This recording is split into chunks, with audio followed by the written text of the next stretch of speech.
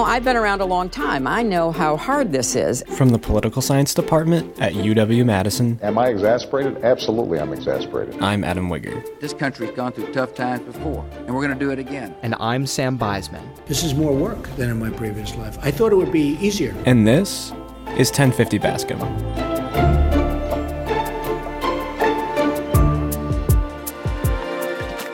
Today on 1050 Bascom, we welcome Professor David Cannon back to the podcast. Professor Cannon was instrumental in kicking off our Election 2020 series all the way back in January 2020 and was a frequent guest throughout the tumultuous election cycle.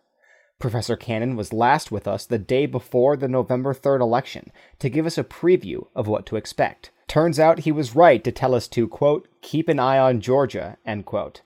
We think it's fair to say that nobody could have predicted how the days, weeks, and months after the election played out.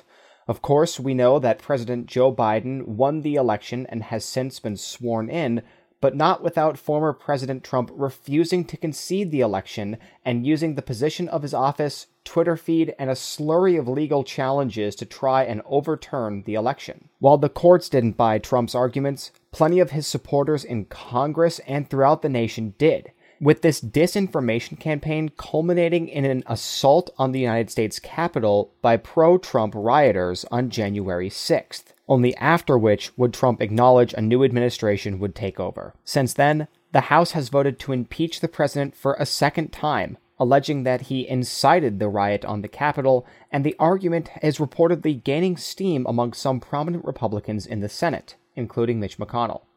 It's been a troubling and unsettling period in American politics, and we are grateful to talk to Professor Cannon about his thoughts and perspective on how our country will move forward.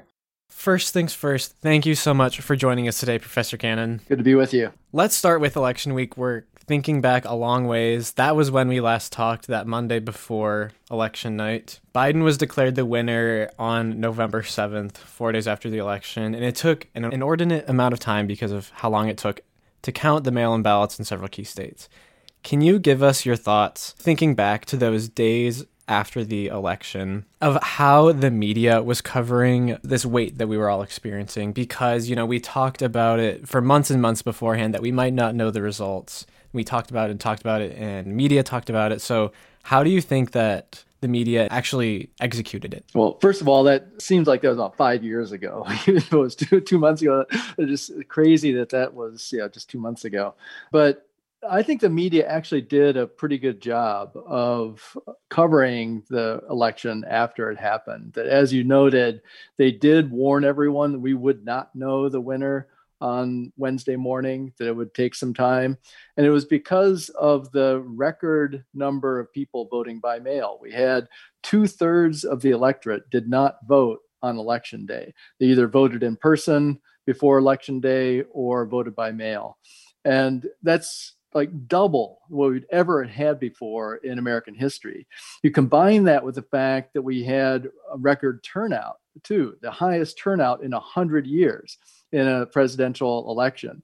So those two things just, overwhelmed the voting system.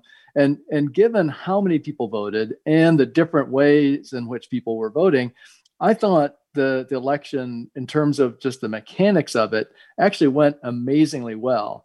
And again, I think the media did a good job of reporting the results as they came in and not doing things like calling a state too early and having to switch the way we saw like in Florida in 2000, where the networks went back and forth on that like 2 or 3 times in those first 24 hours in terms of who won that state. So they avoided that problem of you had the one early call of Arizona by Fox, which really annoyed the Trump people. Turns out they were right. I mean, Arizona came in barely for Joe Biden by a little over 10,000 votes, but they called that one pretty early and they stuck with it and they were right.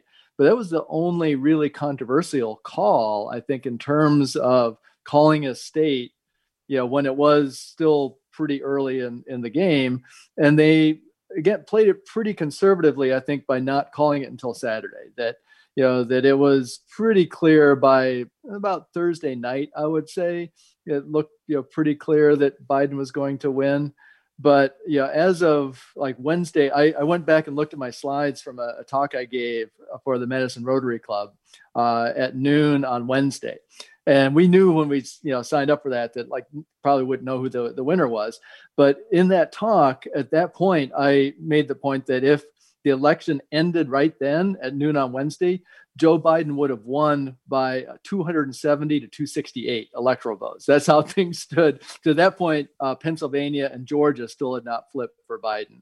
So it would have been like super close, but Biden already was ahead by noon on Wednesday. Yeah, absolutely. Some commentators, and we can take their words with a grain of salt, but some commentators have argued that it was important, like extremely important, that Biden win by quote unquote so much.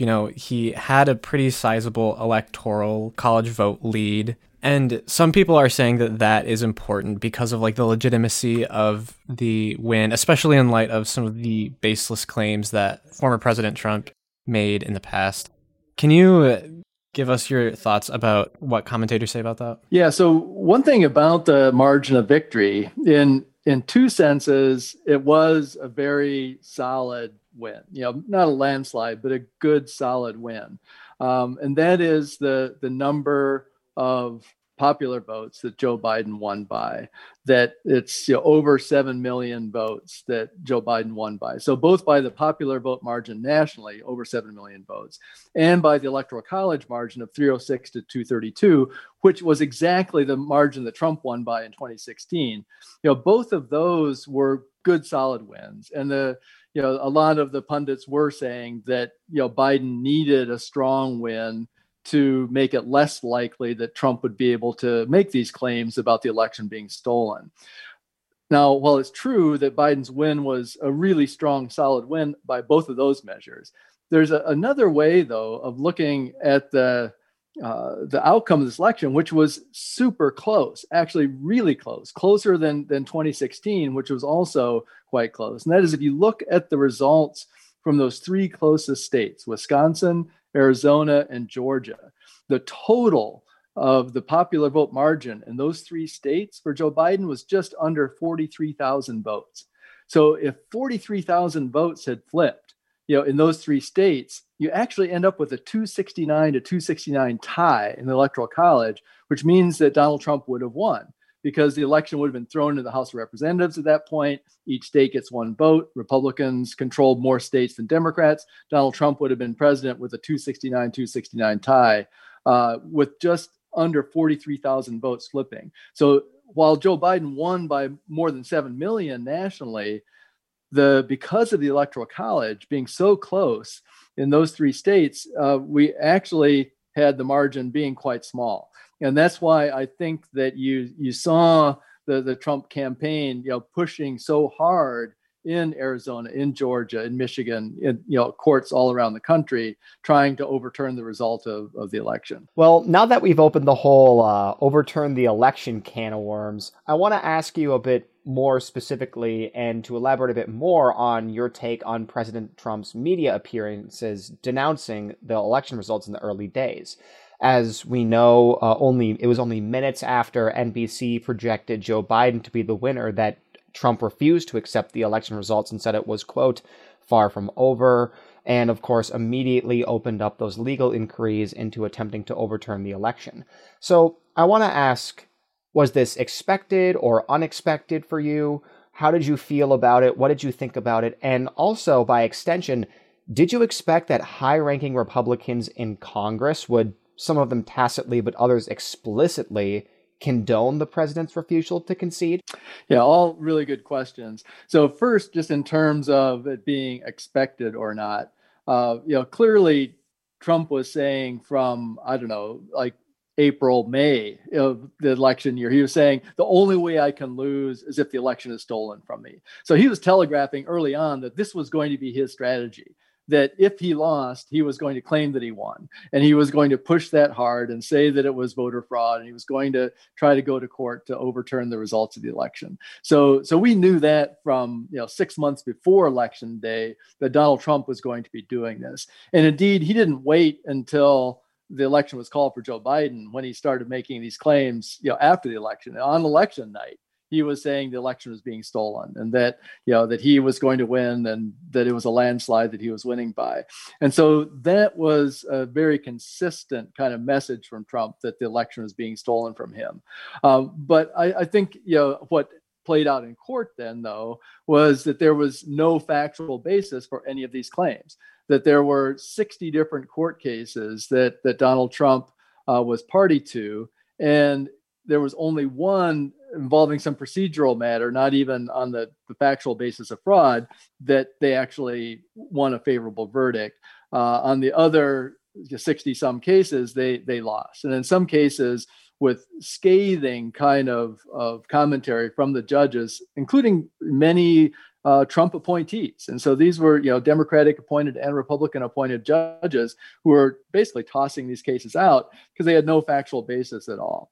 And so to get to your other question then about the role played by other Republican leaders, and there I think they do bear a lot of responsibility for not pulling the plug on this sooner, because it was pretty obvious pretty early on that there was nothing to this, that, Joe Biden had won the election. It was, again, really close in some of those states, but the results have been certified. There had recounts, and that's fine. In close elections, you should have a recount.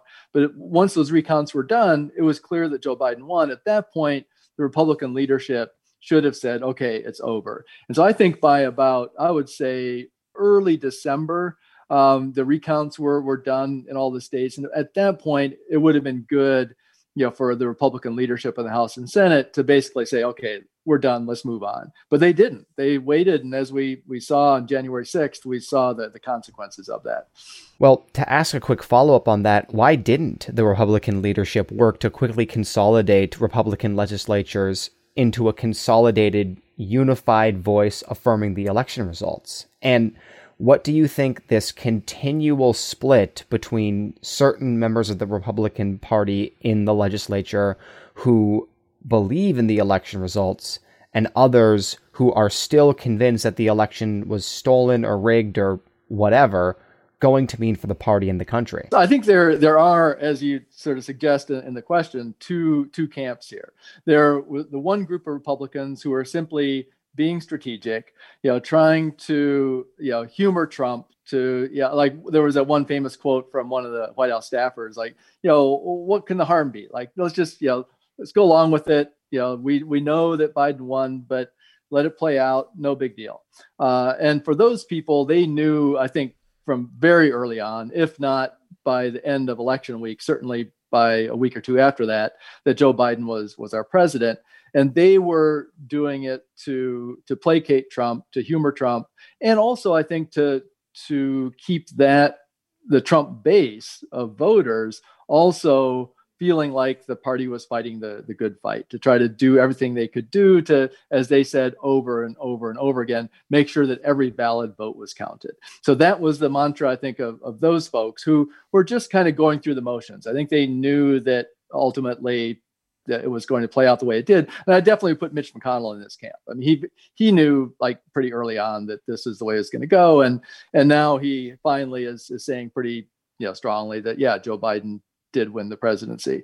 And then you do have the other group, though, of some people who, especially in the House, and there are a few senators as well, including probably our Senator Ron Johnson, who firmly believes still that the election was stolen.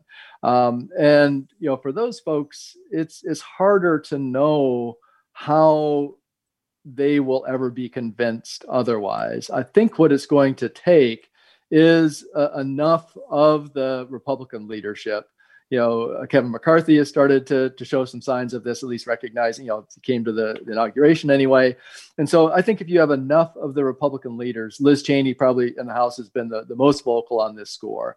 But you'll need more of that, I think, to, if not convince that faction of the Republican Party, at least marginalize them and at least make it clear that this is not what the Republican Party stands for. The Republican Party is sort of still based in objective reality, recognizing that Biden won the presidency. If the Republicans had controlled the House as well, would Trump have been able to steal the election? Given everything else exactly like it was, like with the states that went for, I don't think so. I think that had it come down to like one state, had it been like just Georgia was the margin, and then the Republicans controlled the House, then you could maybe see it. But given that it'd have to be 3 states overturned, and in each of those states you had either federal court or, in the case of Wisconsin, the state Supreme Court saying that nope, Biden was the winner. I'm not even for 3 states, I don't think it would have happened, even if they would have controlled the House. For one state, it would have been certainly more possible, but even then, I'm not convinced. Kind of moving on, Professor, as part of the department and as a professor here at the university, objectivity is obviously one of the things that you strive for in your teaching, especially when it comes to politics and heated politics like we live in right now. In the time after the election, with an eye on objectivity, how would you explain to students the president's litigation, the president's communications? So if I had a student who believed the election was stolen and was convinced that was true, how would I address that in class? So I would basically, tell them to just look at the court record in terms of the objective evidence that had to be presented under oath in federal court and state court. That when it wasn't just tweeting about something and making a speech about something, you actually have to prove with factual evidence your case in court. They weren't able to do that, and so I think that shows what the objective reality was. So it's that objective kind of evidence that had to be presented in court. And, they weren't able to ever do that. And so that's the evidence I would point to a skeptic who still believed that the election was stolen from Donald Trump, is to say, there is no factual record to support that. And speaking of the difference between factual records and maybe falsified records, one major place where it seemed like a lot of people who were misinformed about these issues and thus leading to their participation in this insurrection and election conspiracy was social media and various social media sites. And after the insurrection at the Capitol, social media kind of in general did some reflecting on its role in fomenting misinformation and providing a space for right-wing extremists to plan potential future attacks online, and their role in creating, in part, or at least providing a platform for the organization for the attack on the Capitol. And since then, we've seen social media companies take considerable steps to try and curb this, including notoriously the banning of Donald Trump from Twitter, but a lot of other steps as well. I'd like to ask you what you make of all of this, and including the role of social media in our political and informational spheres right now, and perhaps how to defuse some of the widespread contentions that are still spreading on social media that the election was stolen. Yeah, no, this is a huge problem in terms of how to get the genie back in the bottle, basically, in terms of trying to restore some sense of objective reality when, as you say, in social media platforms especially, there are these alternative realities out there where, QAnon people, do believe that the government's being run by a bunch of pedophiles who are running these child sex rings. And, it's just crazy, just ludicrous stuff that people do believe.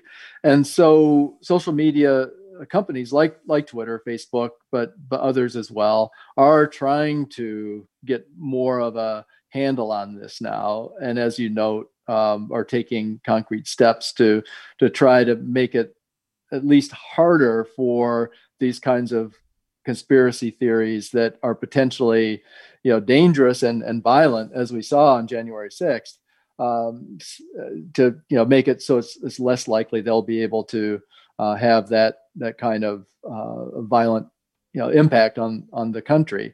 And whether or not they can be successful in that still remains to be seen. I mean, I think it has helped. The steps they have taken seem to have helped. I mean, inauguration, a lot of people were really concerned about the potential for violence, not just in Washington, D.C., but all 50 state capitals were on kind of high alert, for the whole last week.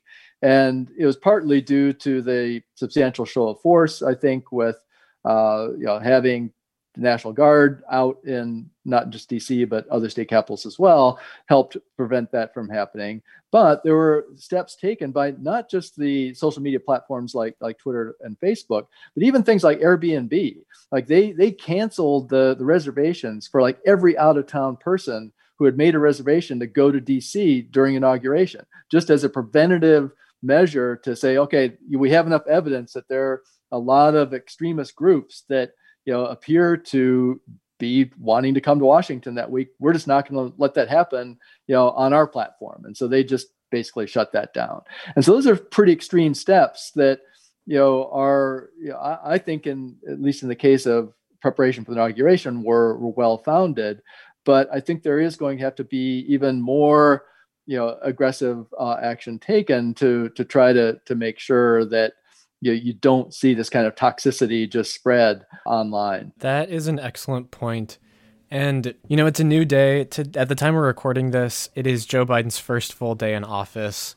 After a relatively hitch-free inauguration day, what is your take, on the kind of state of democracy as it is right now? Because just like you said, we've been worried about threats of domestic terrorism ever since the insurrection at the Capitol. And now that we're in this, the beginning of this new era, I guess, for America, what is your take on the state of democracy? The guardrails held. That's I think that to me, that's the really positive takeaway here, is that it was an extreme test of our system of checks and balances, but the system ended up working, and primarily the courts. I mean, the courts really were that guardrail. To have those 60 cases in state and federal courts and have a unanimous verdict from those courts saying, look, Joe Biden won this election. And so that's something that, really I think should help restore confidence in the strength of our democracy and the strength of our political system, is that the guardrails were severely tested and they stood up to the test. And not to say that, our democracy is completely healthy, and certainly the discussion we just had about sort of extremist views on social media and how that spilled over to the insurrection in the state capitol, in the U.S. Capitol on January 6th. I mean, clearly that's not the kind of thing that would happen in a completely healthy democracy. But the fact that we had those extreme tests and we came through it, and we had, a very successful inauguration day. Like you say, it went off without a hitch, and everything seems to be, working smoothly enough, at this time. And to kind of pivot a little bit, we've been talking a lot about the president, but I'd like to kind of, if, Trump is the reality TV star, I'd like to take a minute to talk about some of the supporting cast members and maybe get a chance to just kind of maybe touch on them one more time before we totally shift over into the Biden admin. So I'd like to get your take on, say, how Mike Pence and Mitch McConnell and McCarthy handled last week, because we know that Pence attended the inauguration, accepted the election results. McConnell has been kind of telegraphing a little bit that he might be open to impeachment processes. McCarthy voted against impeachment, but then did levy a little bit of responsibility against the president for inciting the insurrection at the Capitol. Do you think that this is that these people are handling it well? Do you think that this is enough conciliation for the moment? Or do you think that this is too little too late, and that maybe these people are trying to jump off of the Trump Titanic after it's already capsized and split in half? So what is just your take on how some of these supporting cast members handled last week, and maybe how it will impact their political future? Yeah, well, the last question is the hardest one to answer still right now, because that really depends on how this split within the Republican Party plays out. I mean, are the Trump supporters going to win this split, or is it going to be the McConnells and Pences and McCarthys who and Liz Cheney be able to say, no, we're going to change the Republican Party back to what it was, and we're going to get rid of the influence of Donald Trump. And so in terms of the impact on their political careers, that you have to know how that fight's going to play out before you can answer that question.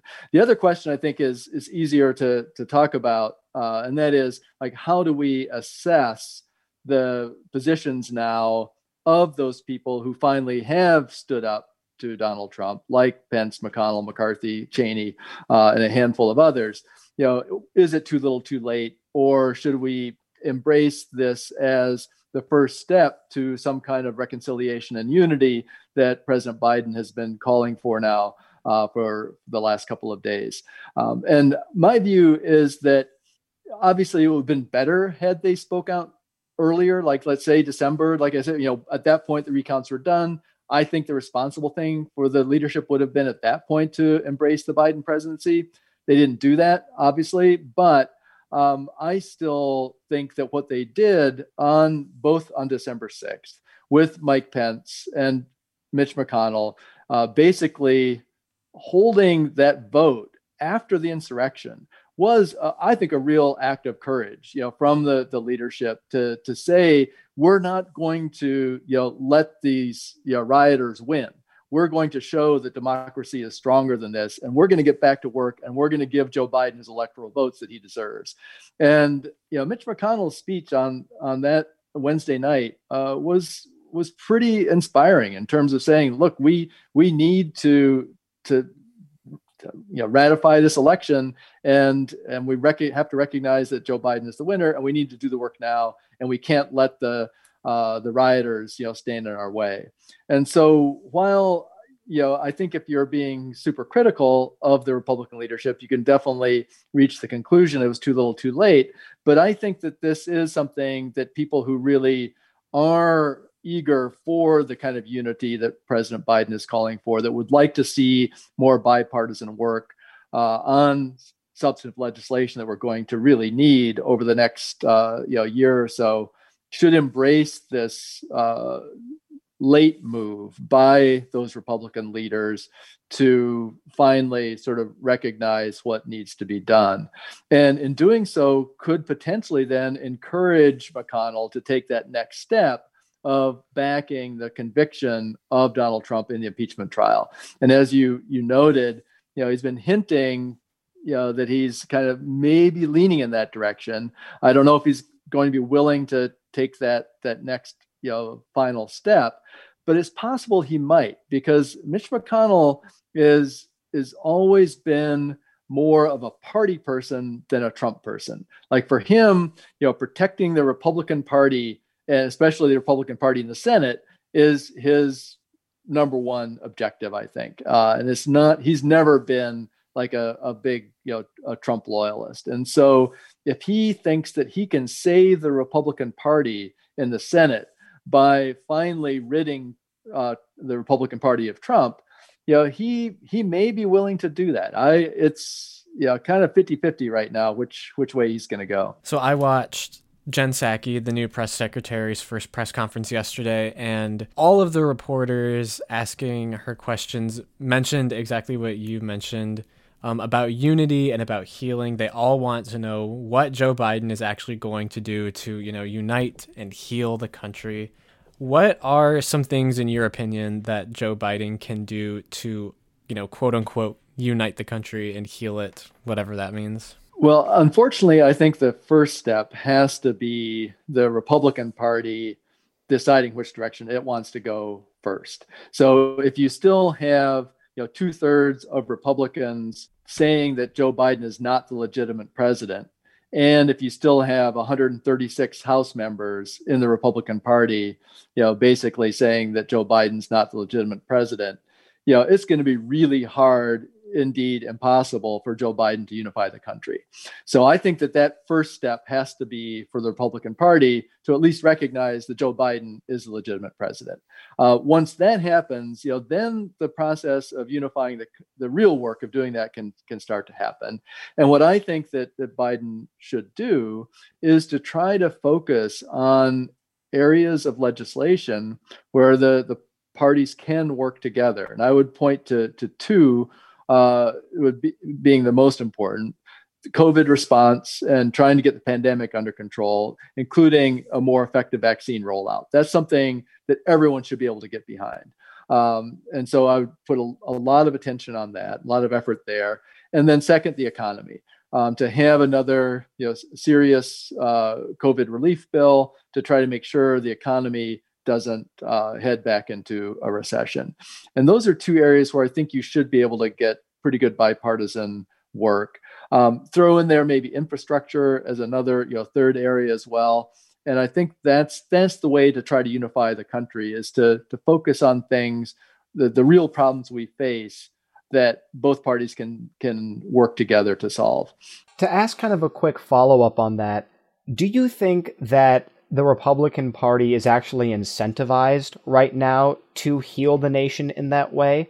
Like, the reason I ask is because providing those kind of deliverables might not necessarily seem like something they want to hand to Democratic President Biden. And additionally, it seems like the strategy for this election most definitely, and back in 2016 as well, has been focused around motivating their base voters via outrage rather than trying to unify or heal a divided nation. So given that kind of strategy, and then admittedly my kind of assumption on how a lot of Americans perceive political changes in the United States, do you think that they actually have those incentives in place to work towards this kind of healing strategy? Well, I think it goes back to the earlier discussion we had about the split within the Republican Party. I think the folks who are the true Trump believers, who believe the election was stolen from Donald Trump, they're not going to get on board with any kind of bipartisan agenda. Clearly, they're going to just fight for the midterms to try to maximize Republican gains there, get behind whoever they're going to get behind for president in 2024, and everything they can do to make life miserable for Joe Biden will be the goal of that wing of the Republican Party for sure, because it's all about tarnishing your opponent and trying to make your own chances in the upcoming election stronger. So yes, absolutely, for that group of Republicans, they have the incentive to not work with the president and to try to make life hard for Joe Biden and the Democrats. But I think given the stakes of what is involved here, the fact that 400,000 Americans now have died from COVID, this is something that it doesn't just affect Democrats. It doesn't just affect blue states, as we've seen. Early on in the pandemic, it was New York. It was a lot of the blue states that did have the disproportionate number of cases and deaths. Well, now it's affected the entire country. Texas right now is the hot spot in the country once again. And so this is something I think that Democrats and Republicans do have a huge incentive to try to resolve and to get on top of the pandemic as quickly as possible. And the vaccine rollout, again, is something that every American should be able to get behind. And so there, I think Joe Biden should be able to find enough Republicans who do want to work together, at least on that problem, if nothing else. Thank you. To pivot a little bit and kind of step on a bit of a different topic, one thing that I am very, very curious about, will the media continue to cover Trump? Has Donald Trump graced his last TV screen, or do you think that we haven't seen the last of him just yet? Well, I think pretty clearly we will be seeing plenty of Donald Trump. I think that he is not going to go quietly. I think that there's a good chance he will either form his own new media sort of outlets for his message. If he's been kicked off Twitter, he'll be able to find other ways of having his voice heard. There's no doubt about that. There's even been some talk of him trying to form a new party. If he were to do that, that would be another platform for him to be able to gain more political attention. So I think there's little doubt that we have not seen the last of Donald Trump. On the other hand, I think he will have a diminished voice, no doubt, that he, especially if McConnell takes that step of actually convicting, getting enough Republicans behind convicting him in the Senate, that would send a strong signal that we don't want Donald Trump in the Republican Party anymore if McConnell was able to actually do that. Short of conviction in the Senate, then I think Trump will continue to have more of an impact on the party. And of course, then the final part of the impeachment trial is that separate vote to ban him ever from running for office again, for federal office. And so if they do take that step, which only requires a majority vote rather than 2/3, then his role clearly will be diminished because he can't run for president again. And so, yes, we still will hear plenty about Donald Trump, but I think the voice will be somewhat diminished from what it was as president. As a quick follow-up to that, I'd like to ask about the intersection between Trump's post-presidency media presence and the upcoming impeachment trial. As we know, Donald Trump has now been impeached again in the House of Representatives, and it will move to the Senate for a trial, despite the fact that he's out of office. But even though the Democrats now control the Senate as a result of the Georgia election, an impeachment trial still requires a 2/3 majority vote in the Senate to remove the office holder from office, which means that Democrats are going to have to be able to convince a solid number of Republicans to switch over and vote for removal. Resultantly, I think it's most definitely an open question if he will or won't be removed from office as a result of the Senate vote. But one thing that I think is certain is that he'll try and use this second impeachment to regain and build back some of that media presence and continue to whip up some of his followers and supporters. So I'd like to ask you about how you think Donald Trump will appear or use the media during his second impeachment trial, and also what you think the cost-benefit analysis of this decision might be, where there's a chance that the Senate will vote to remove Donald Trump, but there's a certainty he will use this trial to wrestle the media limelight back on him. It certainly will put him back in the news again, on the front page for however many weeks it takes. But the real consequences of conviction and the ban on running for office, that's real.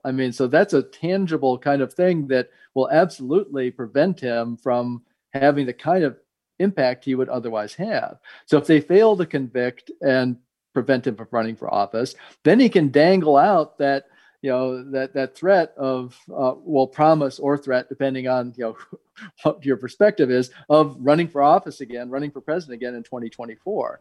And so I think that's why McConnell would potentially go ahead with this, is that really is the only way to rid Trump, kick him out of the party, is to take that step of banning him from running for office. It would be controversial, no doubt. And there's also no doubt that Trump would use that as a rallying cry, to try to rebuild his base.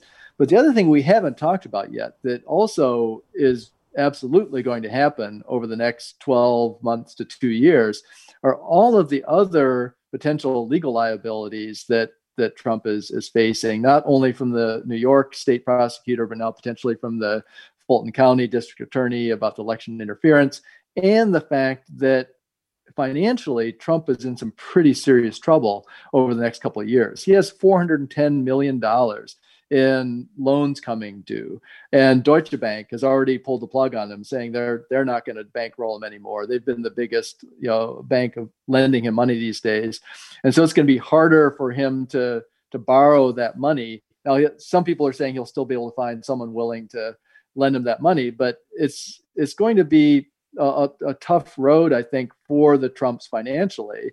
That the word already in terms of the revenue for his properties is down something like 30% this last year, and they're going to have some pretty serious financial troubles in addition to these legal troubles. And so I think Trump will be preoccupied with other things in addition to the possibility of him trying to reestablish himself politically. Absolutely. Whatever happens in his trial, obviously his legacy will remain. And that legacy has found its way into freshman Congress people, all the way to seasoned senators. What does, this Trumpism, I guess, now touted by Lauren Boebert and Marjorie Taylor Greene in the House, Josh Hawley and Senator Cruz in the Senate. What happens to this ideology now that there is not this huge speaker spewing all the information that they take and redistribute. What happens now? Yeah, well, it's going to be interesting to see how this plays out, because I think you will see a battle going on within the Republican Party, not only over Donald Trump, which we've been talking about, but also over the ideas that he espoused, that, especially on things like immigration and trade and our position in the world vis-a-vis our allies, all taking positions that had not been consistent with the positions of the Republican Party before him. And so this is a battle that will play out over the next couple of years to see which way the party goes. Will it go back more to the roots of John McCain, Mitt Romney, the George Bushes, Ronald Reagan, or is it going to continue to go more in the direction that Donald Trump laid out over the last 4 years? And that's going to be an internal battle that we'll see played out in Republican primaries. We'll see played out, in the build up to the 2024 presidential election. And it's really an open question right now in terms of, which wing of the Republican Party will become dominant. And there's just been so much news since the last time we talked. There's just been so many major stories that we haven't even talked today yet about the fact that the Democrats have won the Senate now as well, or at least have that very narrow 50-50 split, which will, of course, be split by Vice President Harris in the case of a tie. So I want to ask, what is the significance of this for the Biden administration and America in general? How different do you think these first 2 years, at least, of the Biden presidency are going to be, as opposed to if the Democrats didn't control the Senate? Well, the biggest thing clearly is with court nominations, cabinet nominations, all of the presidential nominations that are not subject to the filibuster. And so there's where the bare majority of 51 can have the Democrats prevail. Anything other than that, however, still will require 60 votes because of the filibuster. And so that gives a tremendous amount of power to the moderates in the Senate. So Susan Collins and Lisa Murkowski, Ben Sasse, Joe Manchin, those are the folks now that are going to really be in the driver's seat in terms of policy. Now, there's some policies still can get done through reconciliation, which is on budgetary matters, you can sometimes use reconciliation to get things through, and that's simple majority vote. But that is a fairly narrow range of things, like immigration reform, for example, can't be done through reconciliation.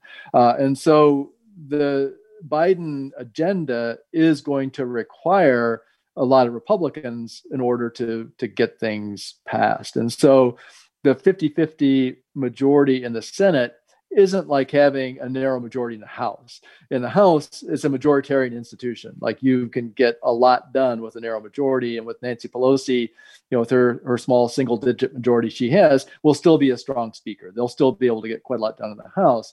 But the Senate, I think, is going to, even with that narrow 51 or 50-50 split with the Vice President Harris breaking the tie, it's not the same kind of power that comes with that would be true in the House because of the filibuster. Now, again, the big difference is the court nominations. That's where President Trump had a huge impact on the federal courts.